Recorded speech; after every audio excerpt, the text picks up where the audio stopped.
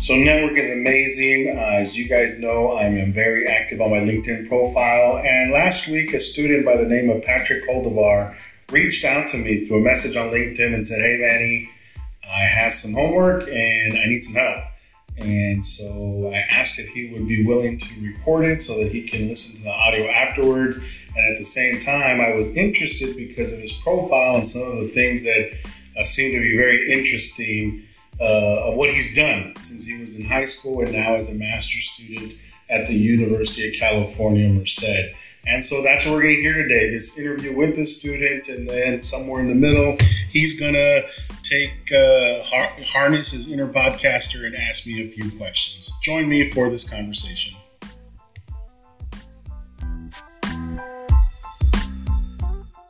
Hey, so today I'm sitting here talking with Patrick Coldevar. He's a student at the University of California, Merced. He did reach out to me on LinkedIn, and so I thought that was pretty cool that, hey, when I talk about students and I say, hey, you guys reach out to me, Patrick is one of the very low percentages of people that actually reach out and do that. So, Patrick, welcome. I kind of wanted to start off at first kind of hearing about you. I did look at your LinkedIn profile, by the way.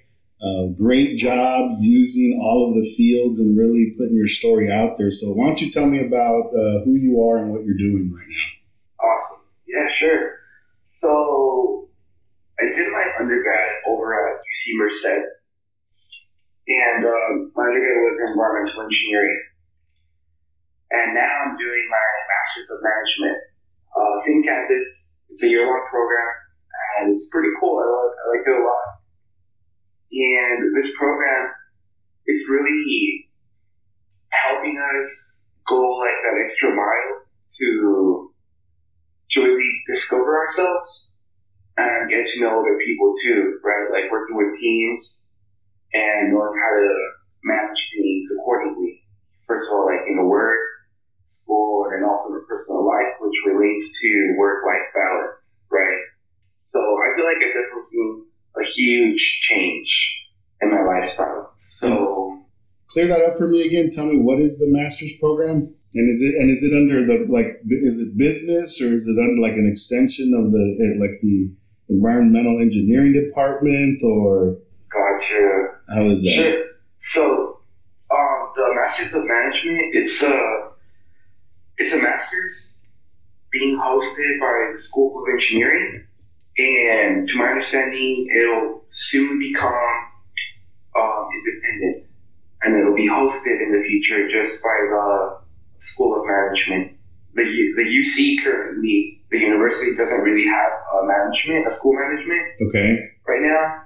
So because they don't have that, the School of Engineering is hosting the Masters of Management. Okay, that makes sense. And look, when I was going through some of your experiences here, right now it shows that you and I don't know, it looks like it was this year, you were this research assistant with the Alliance for Community Research and Development. And what caught my attention, it looks like you did some work in the mental health space. Can you talk a little bit about what that is and how you came across it and such? I did. Yeah, thanks for asking. So I got into that just because I started working with a supervisor. He's a community research scientist here in my county, and I reached out to him about 3 years ago because I wanted to know a little bit more about public health. I met him at a workshop that I was doing when I was a student success intern, right, for another project. I met my supervisor that I have now. Worked with him with different projects, and then he just kind of told me one day, like, hey, we have this project going on, and we need help. And I wanted to help, I always like helping out. So he told me a little bit more about the project, what I would do, and I dove straight into it. So some of the tasks that I was responsible for was creating a curriculum, basically creating profiles of real life people in the field of mental and behavioral health, basically taking on like their story, right? But not putting down their names, just for privacy Okay.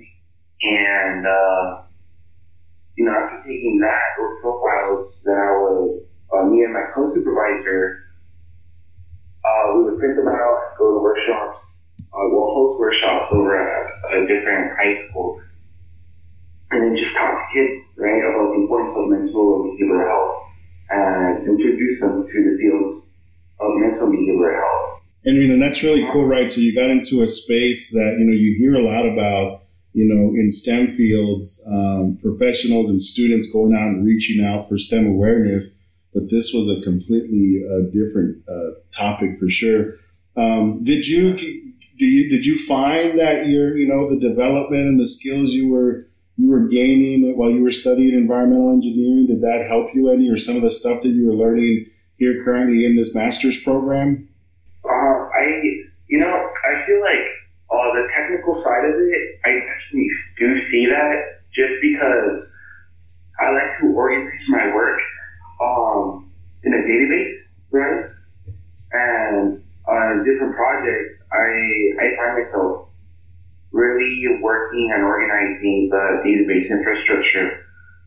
And in doing so, it helps me gain an overview of the project and really know how to time manage things. So that's the biggest practice that I see.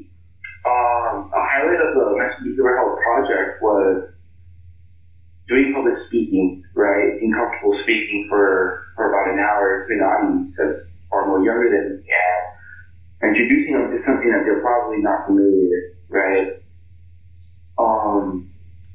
But with environmental engineering and mental behavioral health, the bridge that I see is, environmental engineering links to public health, and mental behavioral health is under the public health branch. So overall, we could draw in a branch, right? And at the end of the day, everything has a connection of some sort, right? Where it's philosophically or connected by branches, academic branches. I saw here on when I look at your experiences, you have definitely some experience doing public service or working along the lines of public service. Another one that caught my eye, and again, I'm going straight from a recruiter perspective. I'm not going to lie, when I see something completely different, it is kind of interesting. And I see that you did some work here with the Department of Parks and Recreation. And what caught my attention was you had a stint where you were working as the president for the County of Los Angeles Department of Parks and Recreation under your volunteering. Can you tell me about that experience? Back in 2012, I started to explore entrepreneurship skills. Yeah. And working over at the park, I think it was an environment that practiced psychological safety, right? Giving me the opportunity to try things out, fail, and not feel bad about it. And then just keep on trying new things, right? And one of the things that I started to really, practice being a president was fundraising techniques, like hosting.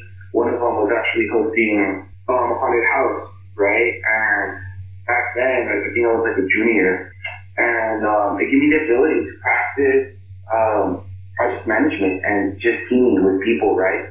Breaking up a huge group of 50 kids into having them work into a particular objective that just everyone has in mind, and having them get together, right? Having them become motivated. And I saw that a lot of professionals there saw that too, right? Wow, all these kids have the same drive, doing different things, but the same drive. Some of them would paint, some of them would do construction, the design, talking to people, the finances. And that encouraged me to, find other methods of fundraising, right? And the supervisor at the time told me about a grant that they were giving out. I don't know who it was, but the thing that the county was giving out a grant to parks or nonprofits. And really inspired me to go over and present the nonprofit organization that I was a part of. And just people and investors seeing that it was just kids talking about something great, really helped them be more willing to give off donations, right, to our organization. So it was myself and three other high school students that I handpicked because I thought they would be like the best fit, just in the way that they presented themselves, talked, and their perspective of the overall project. So presenting was cool, and after the presentation, my supervisor did I think some exchange of emails and whatnot, some documents, and yeah, we got the 22K. No, that's pretty cool. You know, like you got involved in a bunch of stuff very early on. So I'm curious, like, what was it like for you growing up? Did you have other professionals or engineers in your life, or your parents or family members, or what? Can you talk a little bit about that? I'm always curious, right, of what people's upbringing are, and I like to get people to share that because I think it's relevant to some experiences or how we get involved in certain things. So what was that like for you growing up? My uncle, he was a computer science guy over in Mexico, and I never really got the chance to interact with him, but I know he had a background in that. And my other uncle, he had a background in mechanical engineering, but again, I never really got the chance to interact with them. There's plenty of people, I feel like, whether it's uncles or cousins or half-sisters that do something. Like one of my half-brothers does, what's called architectural design for the city of Pasadena, over in South California. And he does that, but I don't really get a chance to like fully interact with them, right? So I do have people that do kind of cool stuff and have like a profession of some sort, but talking to them is probably not like theirs. But because of that, I feel like in my head, I kind of plan out like, it's a storyboard, right? And I'm thinking in my head, like, well, I know so-and-so has done this and that, but what is it that they probably did to get where they're at now? So then I start, ID and start kind of thinking of things that they probably did or they probably should do to continue doing whatever it is that they want to do. So, knowing that some of them did like a profession in engineering, I'm like, well, obviously they had to get involved. They had to like go to university and do some sort of research and talk to the people and then branch out to, I guess different fields and know there's professionals, right? The network. So you got to see what they were doing, and you kind of knew that they were doing something a little different. Anybody at school or even currently while you were in college that you think that you would contribute was very influential in helping guide you through some of this stuff? A lot of my professors were really influential. I started to go. Are you talking about just regular people or professionals? No, just either way. Right. I'm just kind of looking to say, is there, who has been involved either from a mentorship or just a great example or some speaker, just trying to really get to the essence of like where has some of your influence come from, Like for me, and I give people the example. So for me, like my parents were not professionals, right? My dad drove a cab for a long time. My mom, she was a housewife and she sometimes worked in hotels. And my immediate family, like they were just laborers, So for me, people that I looked up to or people that kind of helped me navigate this potential STEM career when I was in college, it really came at that level, right? It was professors and it was some, professionals that I met through organizations that helped me to frame that, as opposed to some peers who, somebody's dad was an engineer, right? Or somebody's mom was some network specialist in IT. Like I didn't have that. So I was just curious with all the stuff that you've gotten involved in, really trying to say, hey, where did that motivation come from, It started off with like my high school teachers, their support, their more support, I feel like was like the key to me. Okay. Friends in high school were encouraging me to, get involved with the community and be a part of like something great. And it was just a snowball effect, right? Started in high school and then college over here at the UC. It was the professors who would be inspirational. Also, supervisors, I feel, would be a lot. But honestly, it starts off with friends. With the circle that I'm a part of. Okay. That has to do a lot because my first job on campus, I met the supervisor because of one of my friends. I was doing research. I was trying to do research, and then I talked to one of my friends about it, and then he connected me, right, to the person in charge. Talked to the person in charge, and then I got a job. And then that supervisor was like a huge influence on my professional development. And then that's how I met the supervisor that I have now, right? And that's kind of how I've been involved in things and trying these things out. Another of my friends, a fraternity brother, I told him some of my interests, and then he connected me with his research professor, and then that's kind of how I got involved with like NASA research, right? Yeah. And then trying things out from there. So, those people, I feel like the people, my friends, kind of connect me to the right people that eventually become a great influence for my professional development.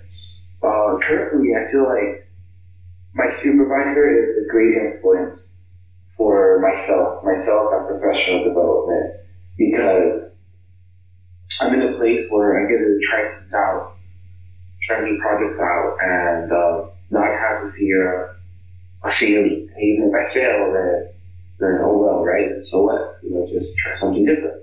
Yeah. Try something new. And I like what you said right there early, where you went from, it wasn't just people that were in your school, but then you started to give credit to your immediate peers, right? So there is something to be said around, hey, it's not just some professional or not just some some professor. Like, there is a lot of knowledge, right, to be gained from our immediate friends or people that we're in classes with and so on. So I kind of wanted to segue now, and maybe this is one of the pockets of your influence or some of these peers that you get to work with. I see here you have, you were at one point, involved with the SHIP, right? You were an officer in your SHIP chapter. Can you talk a little bit about SHIP and what it's done, what you gained out of it, and what your thoughts on that are?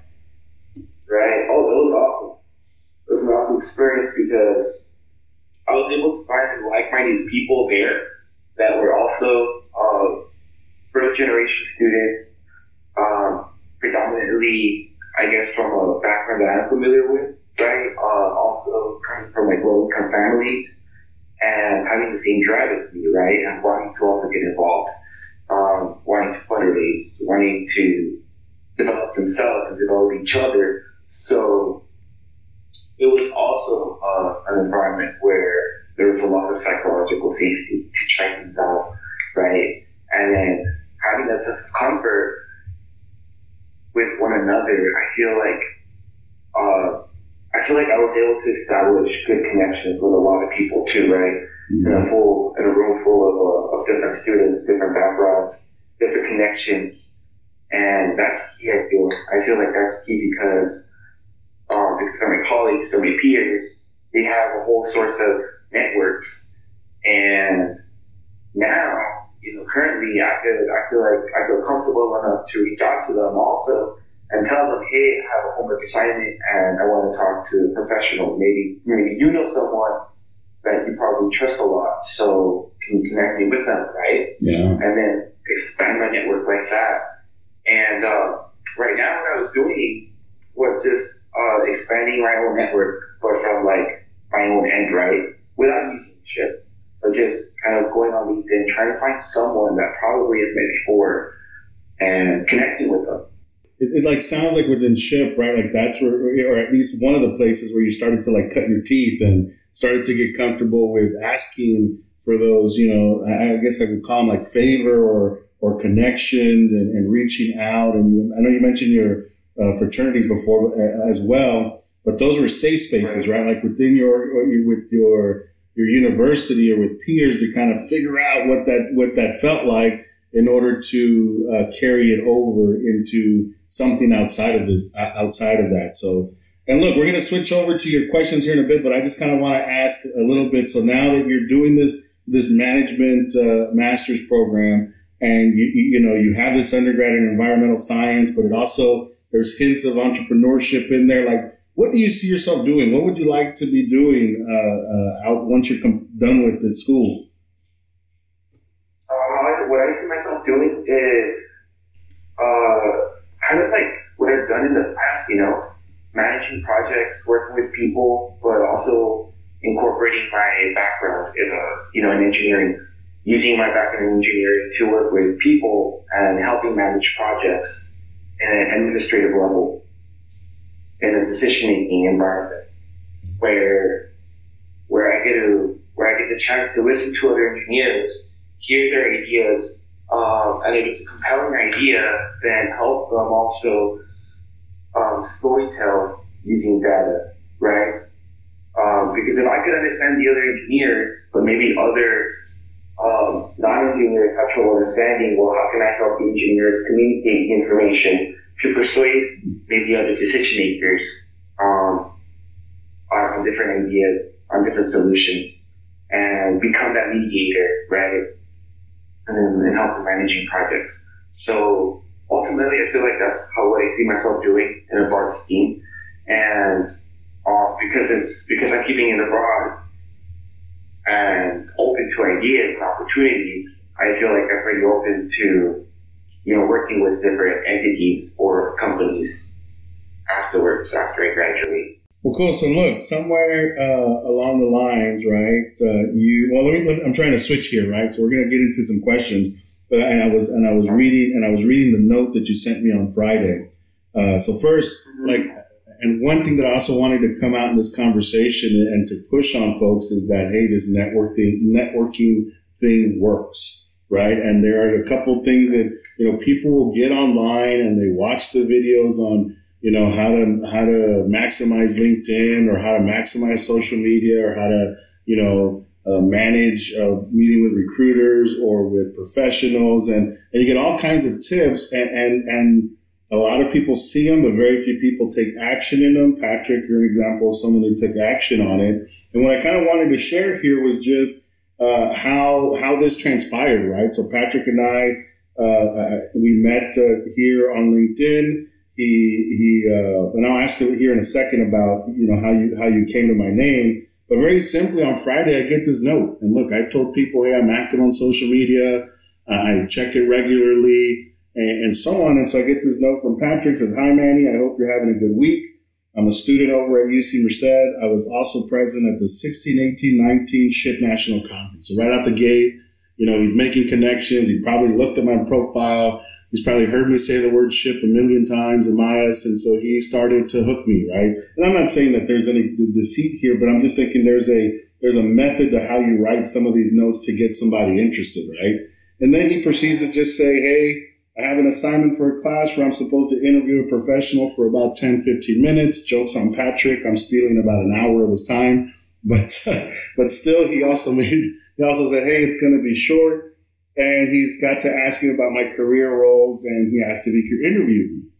And I'm like, sure, not a problem. And then, so Patrick, I'm going to pause there, but I kind of want to hear from you. How did you get to this point where you reached out to me?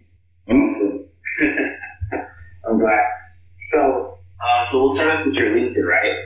I'm looking at the LinkedIn, and so I see that you're part of ExxonMobil, right? Yeah. I'm like, okay, cool. Professional is part of ExxonMobil, and it looks like we have one connection, right? With Karina. Mm-hmm. So that's cool. And I'm like, okay, well, have I had an interaction with ExxonMobil in the past? And I'm like, you know what? I think I have, right? At a conference. I'm like, okay, how is that? And I'm like, okay. I remember at the time they were looking for students with a high GPA. And I was like, okay, but the objective here is not to get a job, right? It's to talk to another human being and get to know them a little bit more. So I'm like, okay, so keeping that in mind, and keeping my objective in mind, then I don't see why I shouldn't reach out to Manny, right? And I mean, how I saw it, I'm like, right now making a reference to your LinkedIn, I'm like, well, this person clearly has years of experience, so I'm sure this person will have something great to talk about over like a decade's worth of experience. You know, you made a really good point of making the statement that, hey, I was a part of like the congressional conference of these dates, and I want to keep the conversation short and 15 minutes because in the audience's perception, you know, they think that it'll be something kind of short. Why not? Why not help students that have an assignment, right? Yeah. It's kind of like the why not? Why not do it? Why not help Patrick? So that's kind of like the hook, right, to join people, but also like the opportunity for recruiters like yourself to also get the opportunity and talk to other minorities, right? Yeah. Like myself, first generation. So now with the master's, I was like, you know, well, now I have a lot better GPA. So even if there was an opportunity, you know, to work with ExxonMobil in the future, well, it's there already, right? Because I worked on my GPA. Yeah. So it was like a double positive. And so look, and that's the thing, right? I mean, these interactions, I mean, there's a lot going on at one time. And of course, when a student reaches out and they, you know, I know that I put it out there on the podcast and on social media and I go to ship, like people know I'm a recruiter. So every time I get a communication, I get that there's going to be some element of that. But again, I'm human, and you're right. Sometimes it's nice just to get the, hey, I have no ulterior motive other than just to interview and complete this assignment. But again, look, I also, of course, and on your end, Patrick, right, you're very much put the time into filling out your profile and having some details in there, because you must have known that I was going to go kind of check and see who you were. And yes, there's a lot of interesting stuff there. And so, of course, in the back of my head after this, I'm like, oh, he's an environmental engineer. We have need for environmental engineers. Has he ever talked to us? Naturally, my job, or part of my job, you know, the thoughts get mixed in. And at some point, and if you haven't guessed this already, outside of this, I'm going to say, hey, Patrick, let me see your resume. So these connections work, right? I mean, and not that, and for those of you that know, that have been following, recruiting season for ExxonMobil is about over, but that doesn't mean that there isn't something for next year and so on. He's still in school, even if he was a professional. Some people make moves early on in their professional career. So again, it just tends to, where it starts, I think it was very, very, like you said, right? It's a very honest, I just need to finish this assignment. But the reality is, hey, there's other stuff going on as well. And this is why I think it's super important that somebody reaches out, and I thank you for reaching out. So look, Patrick reached out. This was on Friday. He hooked me. I think it was a good topic. And on the flip side too, now I took it and I told Patrick, hey Patrick, you mind if I record this? I think I've talked a little bit about myself here and there in podcast or in some panel discussions, but he had some basic questions. I said, look, it'd be good to kind of just hear it somebody else ask. Maybe there's some follow-ups that person might have, and maybe catch a recording, and then I'll flip it to Patrick so he can look at it or hear it again for his assignment, and then I can use it on my end for some of the content. So here we are. He agreed, and he's taken a cold stab at getting interviewed by me. And here for the next half, we're going to go ahead and he's going to be the interviewer and kind of ask me some of these questions. And hopefully, Patrick, you start off by talking about this assignment and the class and what you guys are trying to accomplish. So we'll flip it over to you. Yeah, no problem. So this assignment is part of my Global Strategies course. And for this course, it's all about understanding the market and professional development, right? So I like how you brought up LinkedIn. You brought it up a few times.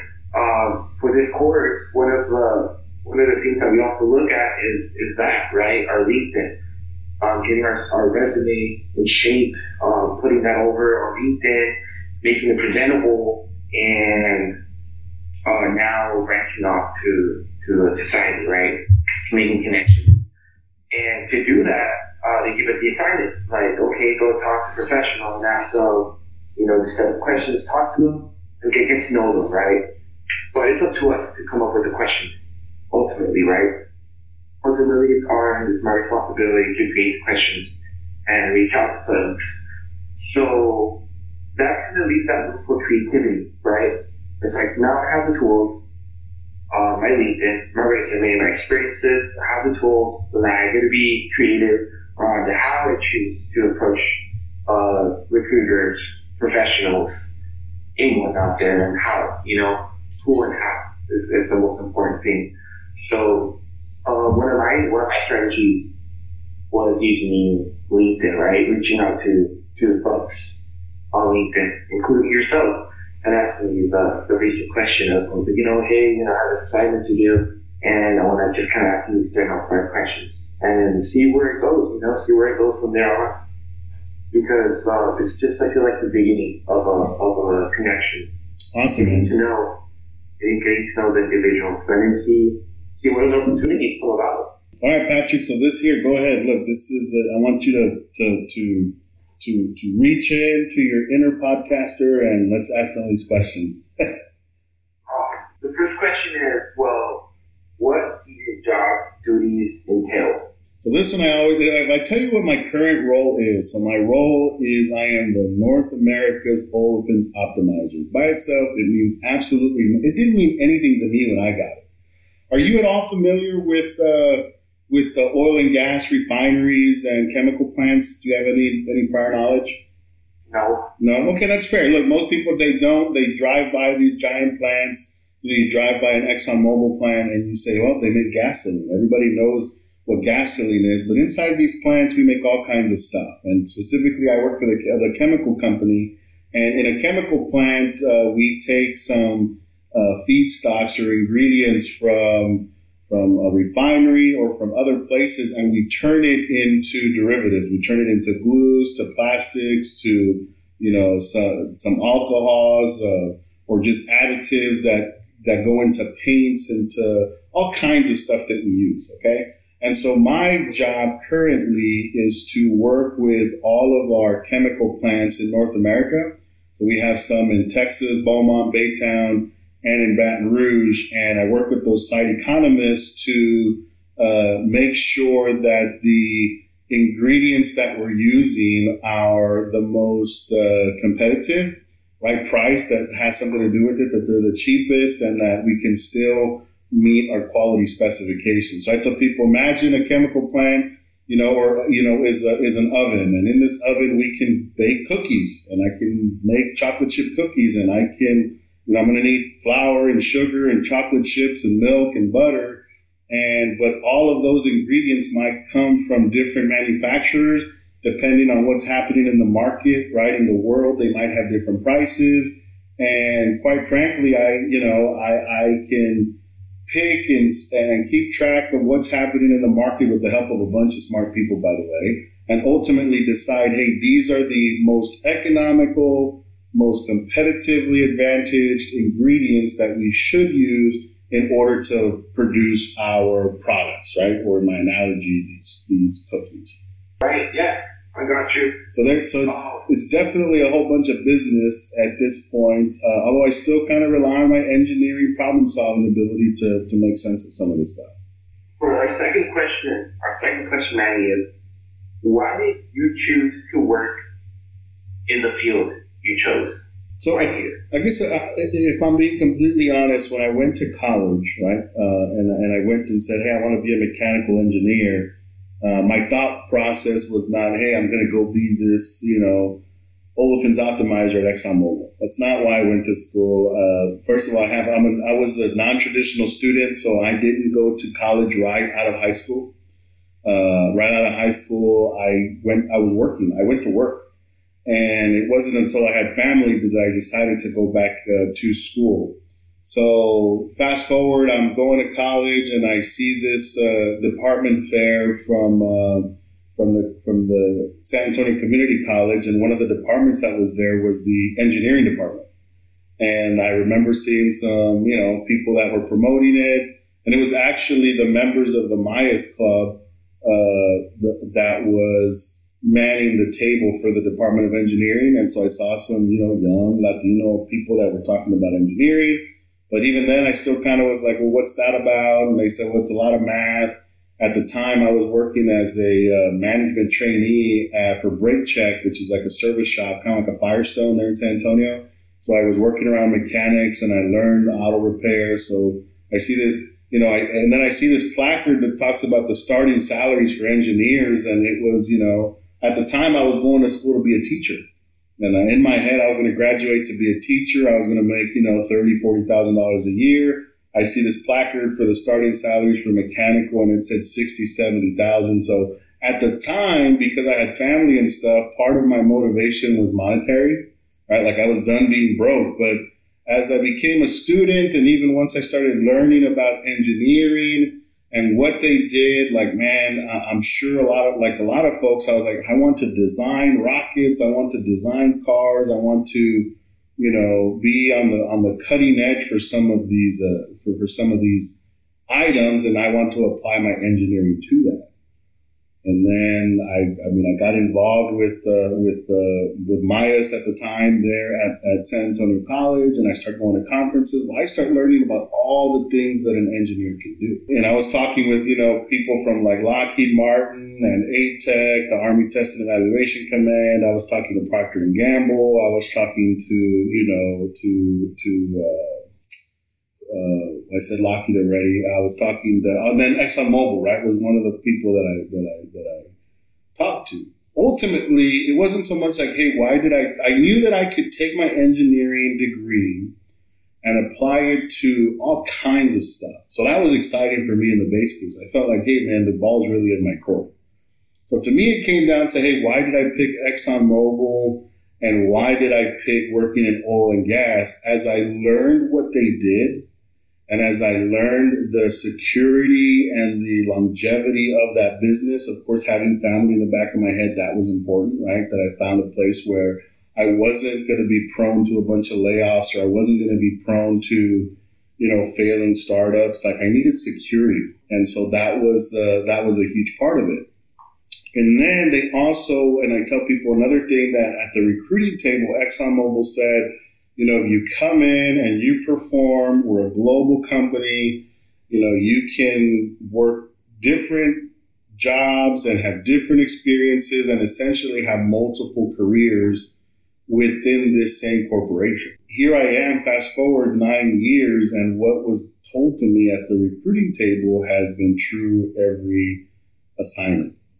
I'd start off as a mechanical engineer out in the field, doing actual calculations and doing straight up mechanical, like solids and mechanics and material selection and doing fluids, and there was just a bunch of stuff that that was a true application of my degree early on.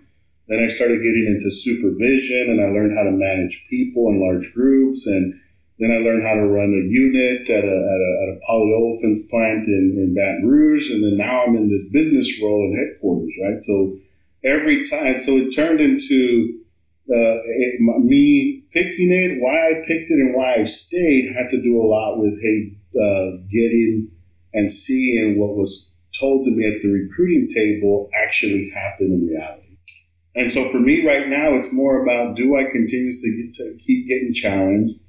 Do I have am I constantly learning something new, and are they keeping me interested?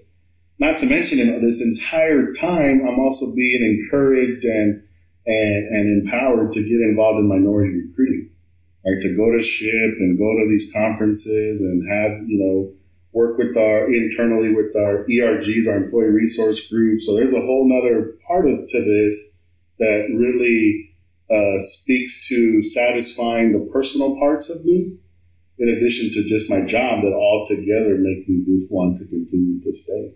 That was amazing from your perspective, from your story.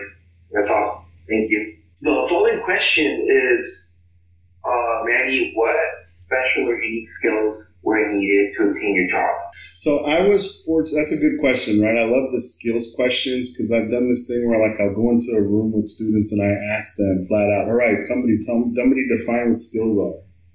And people say, oh, everyone can say leadership. Everyone says, oh, you got, communication skills. And I'm like, what else? And then it starts to get very silent. Right? People struggle with being able to define what an actual skill is.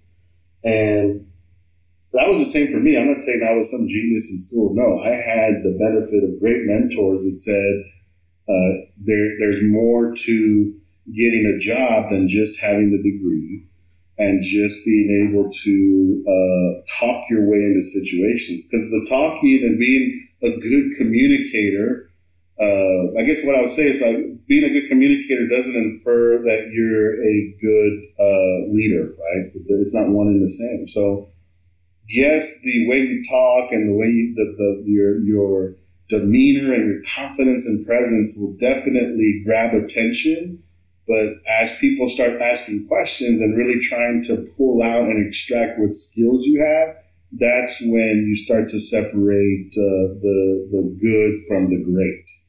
So you asked specifically about skills. So aside from being able to be an effective communicator, and by that I mean being able to talk about something and get some good details out of it and help the other person make a connection. So aside from being a good communicator, I had to, demonstrate that a couple of things. And these are still skills that I have to prove day in and day out, even now, 9 years later. One, that I'm analytical in nature, that I can take a problem, break it down, understand what the scope of what are we trying to accomplish is before I just start doing, right? And if there's some things that don't make sense, like having the conviction to speak up and say something, right? And I have to be able to have a method to the way I organize myself and the way I, produce content to communicate, what I'm trying to accomplish, and then being able to get an entire group to move in that direction of that plan. Like all that is important. So I started to bleed into the interpersonal skills, which is the dealing with people. And so interpersonal is not just like, are you a team player? Can you work in a group? Are you going to play nice? Or are you going to be the troublemaker? It's not just that. Interpersonal also means that, hey, do you have an ability to work through conflict? Right? So not everything is going to be peaches and cream all the time. And sometimes, especially in a group setting, there's going to be some friction that might happen between you and a peer or you and a supervisor, and understanding how you work through that is important. And the one thing that doesn't work is you running away from conflict and saying, I don't ever deal with it. That's a supervisor's job. I avoid it at all costs. No, that's not necessarily what's valued. What's valued is a person who tries to work it out with a peer, tries to come up with some compromise and so on. And then there's the adaptability part that says, hey, are you able to, pivot and make adjustments and still deliver even when things change in the middle of executing a plan? And so when I was a student, so we say, okay, so how did you demonstrate that when you were a student from college? A lot of my examples came from, at the time, and this is before I got my internship with ExxonMobil. Before that, it was just all of my student leadership that I did with MIAS, and I was a national student representative, and I got to draw from my experiences as being part of the board nationally, and then working with in my job at Break Check and waiting tables. Like, I was able to extract those experiences and say, hey, I'm analytical, I'm interpersonal, I have some adaptability, I can communicate. Overall, yes, I see myself being at one of your manufacturing sites or whatever. Now, again, I want to make sure that it's understood that it was the mentors that I got and conversations that I had with people that helped clear this up, right? I didn't just find one magical article or one magical person who told me all this. It was a combination of ideas and opinions. Now, and I guess I skipped over it, but underlying in all this, technically, I still had to be a good engineer, right? I had to prove that I knew engineering concepts and that I was a true mechanical engineer. Well, the proof for that part of the evaluation was my GPA. What was your GPA? So I graduated with a 3.6 and change. It was like rounded up to a 3.7. Oh, I have a quick question for you. Sure. When you were doing your engineering, how many, well, I don't know, maybe you have it documented, but how many hours per week did you usually spend? Oh man, I'll tell you, me personally, I am not that student that walks into a class, or even now, I'm not the guy that walks into a meeting and walks out of there understanding everything that was just talked about in that hour. I'm the kind of person that had to go into a class, hear the lecture. I was blessed that some of the harder professors that I had, they would record their lectures, so I would later go listen to the re-recording. I would go study. I would go to tutoring. I would go to the professor's office hours. I would then go to Google and find, and I wish I remember the name, there's a university in India that records all of their lectures. And so if I was in a Thermal 1 lecture, I would go and watch this professor from India give this lecture on the same stuff. I mean, you figure the syllabus for at least in mechanical engineering, thermodynamics is thermodynamics, and they teach it when you teach it an hour at a time or an hour and a half at a time. You can kind of follow two syllabi from two different professors, and you're probably going to hit the same topics at the same time. Does that make sense? So I could go and listen to one professor and then find the equivalent lecture of this other guy. And then once the kids went to bed, then I would stay up till midnight and study and then get up and redo it all over again. For me, because I knew that if I was going to change my situation, it was going to be by getting this high GPA. And again, if I wanted to get into the likes of ExxonMobil, and I knew very early on as a freshman, my journey started as a freshman when I met my recruiter. Like, he was like, you got to have a high GPA. Cool. If that's what it takes, that's what I'm going to get, and I'm going to do whatever it takes for me to get to that state. Certainly it was a lot. I mean, my full-time job when I was in school was being a student, right? So if I wasn't hanging out with my kids and my wife, I was probably at school studying or at my house after everybody went to bed studying some more. A lot is the answer, I suppose. Wow, that's inspirational. Man, your following question, number 4, is, were there any setbacks that you had to overcome to get where you are today? I did, man. So look, again, I've mentioned that I had family while I was in school. And so when I was a freshman and a sophomore, and I was going to San Antonio College, and even I was a super senior, so I graduated in 5 years.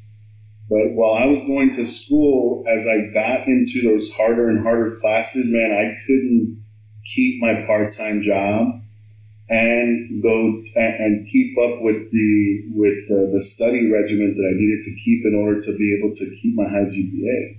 So I was blessed enough at the time. My wife, she was working for Enterprise Rent-A-Car, and she was working through a management training program. And so she got to where she was a manager or a supervisor. She was making good money. So the decision for us was, okay, if I can get loans and grants and scholarships and whatever type of money and be able to cover daycare and books and my own expenses. In other words, if I didn't cost, if I could self-support my schooling and daycare, then we could have, her check could cover rent and light and bills and food and all that other stuff, right?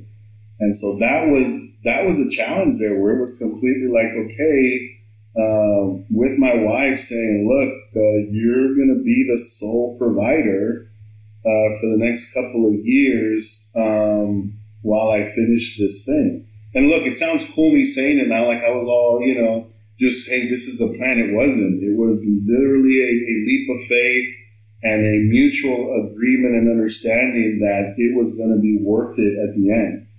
And she never complained. She stuck to her guns. But for me, it was tough. Like, it was even more pressure. Like, you cannot fail. Right? You absolutely will not turn around and say, I can't, or hey, I guess I'm going back to teaching or whatever, or I'm going to get off of this engineering thing after I had asked and put, essentially all that on that side. So that was immediately while I was going to school. If I go even further a bit back, and one thing that I had to overcome, and having family was what eventually made me overcome it. But look, I didn't have the one thing my dad always taught me was how to work.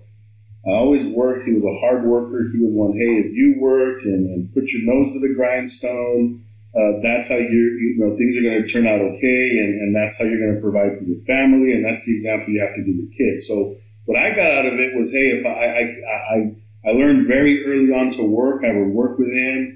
And then eventually, once I was 16, I was able to work legally and started having my own jobs. Man, I was 16, 17. I had a couple jobs even while I was going to high school. So I always had money in my pocket. And so that what I built in my head was, hey, this is it. Like, it wasn't like, I don't need to go to college. It just never came up, It just was never something that was pressing because I had money. In my head, if you're a single person, a buck goes a much longer way than if you're married and have kids. So in my head, that was a behavior that I established very early on and that I had to try and completely change once I was 23, 24 when I made the decision to go back to school.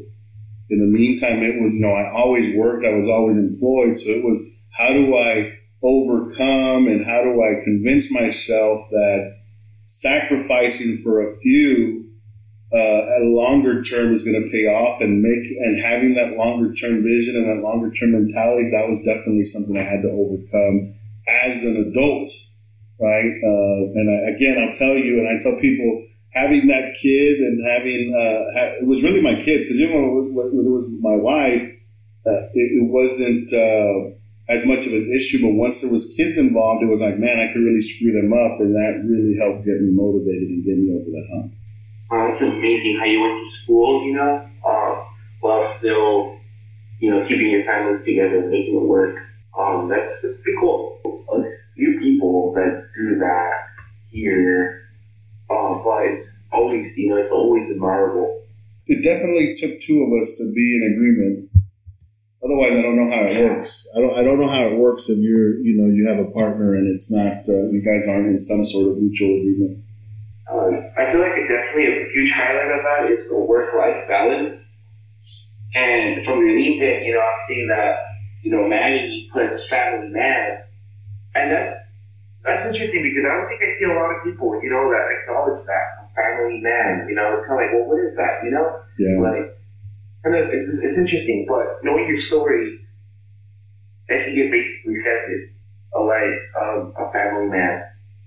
I mean, that's where the balance of work and family. That's where it started, right? The motivation started with the family. So even now, as my kids are in sports and doing their thing in school or whatever, I've tried to be as present as I can. And I'm not going to lie and say it's, I'm batting 100 for everything that they do.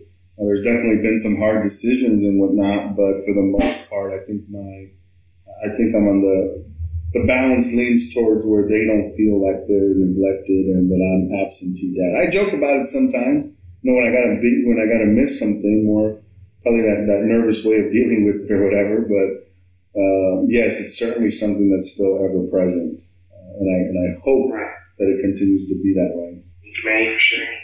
Our last question is, what would you like to accomplish in the future? And that's a good one, man. And look, every year I have to continue to fine tune that one. And the reason I say every year is because, we have this evaluation cycle at work. And so if I'm playing in that space and I'm thinking about it correctly, I'm always evaluating, hey, am I still motivated? Do I still want to do this, or do I need to pivot? My decisions live in two realms, I guess, at this point. The first one, and the one that's been there for a while now, was, hey, I want to climb the ladder as they say, right? Climb the corporate ladder, get to an executive position, Lord willing. And my reasons have changed over time. My motivations have changed over time. Initially, it was like, man, look, I'm just curious. There was a time where if it was just me, forget about family, I was like, man, how high can I take this? Like, I can't believe that I went from, all the jobs that I've had and throwing newspapers and working at a flea market, being a waiter, to all of a sudden I have this business responsibility with a huge company. And so there is a bit of personal, like, selfish thought that says, man, how high can I take this? And then that started to evolve into really, especially the more I got involved with recruiting, with minority recruiting, and started seeing what some of the challenges in the company are as we go through the evolution of inclusion and diversity. And once I started to become a supervisor, I saw the impact that I could have as a supervisor by simply taking a seat at some of these tables and voicing my opinions and being there in the hiring committees and asking the tough questions around, seemingly people that might not fit, right, within a particular position. Like, I saw the power of what that came with being a supervisor. And I will never say that I just force somebody into a spot, because you still got to have a fit, and I don't want somebody to fail. But it's been nice to be at the table and advocate and sponsor. Advocate and sponsor, one, for recruits that are coming in, but two, for people that are already in, that are minority recruits that are trying to progress through their career, right? Where someone might have a comment or something that may be taken the wrong way about a minority recruit, some motivations and stuff. Like, being a supervisor, I'm in those meetings talking and challenging and asking the questions. So all that to say, like, now me wanting to climb up and be in these higher positions of influence is because I want to be able to continue to improve situations internally by actually being one of the decision makers.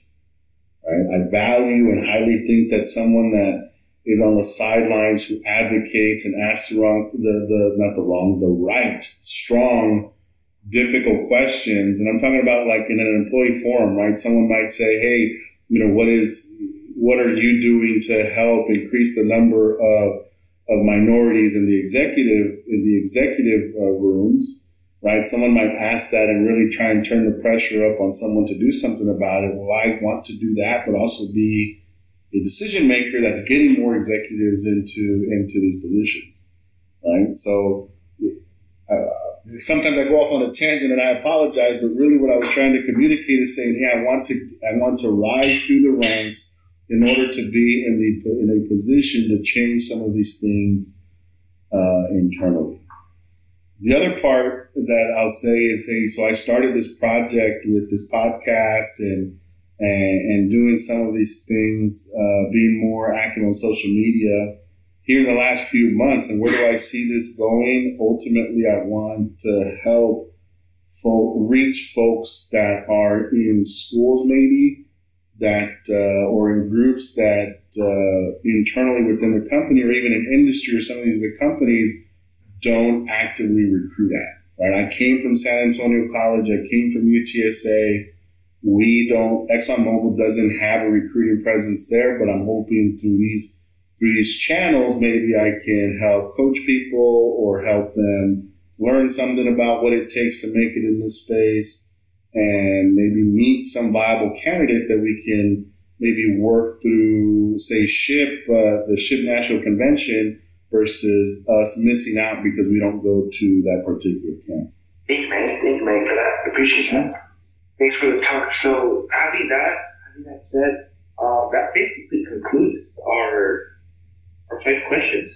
Well, cool, Patrick. Look, again, I thank you for reaching out. I appreciate the questions and having this kind of platform to be able to kind of record them and ask them, and maybe somebody hears them and gain some benefit out of it. The other part I want to make sure that people and listeners get is that, hey, how did I get to this conversation where I'm talking to Patrick? Is, hey, he reached out. He's doing his homework. He's taking action on the things that he's hearing about. whether it's from conferences or whether it's from professors or teachers. Somewhere along the line, enough of the information stuck to where Patrick took action, and that really is the difference between what I call, being good and being great. So Patrick, kudos to you for doing that. Thanks for taking on the last-minute challenge of asking some of these questions or even getting recorded. I know it can be uncomfortable. You did good. I think this will be beneficial for you as well for me, and hopefully those that listen to it. Patrick, if you have any other follow-ups after this, look, man, you know how to reach me. You know that it works, so just send me a message, and I'd be happy to continue the conversation. Awesome. Thank you, man. I really appreciate it. Sure.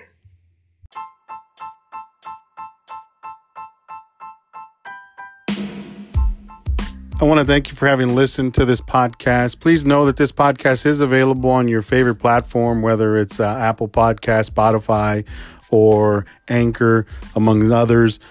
Please do me a favor and share the podcast if you found the information useful and there's somebody that you think that can benefit from it. Also, reviews and comments are great. This is a social media platform, right? So the only way things kind of move in social media is through likes and through shares and through organic growth within the respective platform. I could, of course, sit there and pay some money, I suppose, but that's not what I'm trying to do here.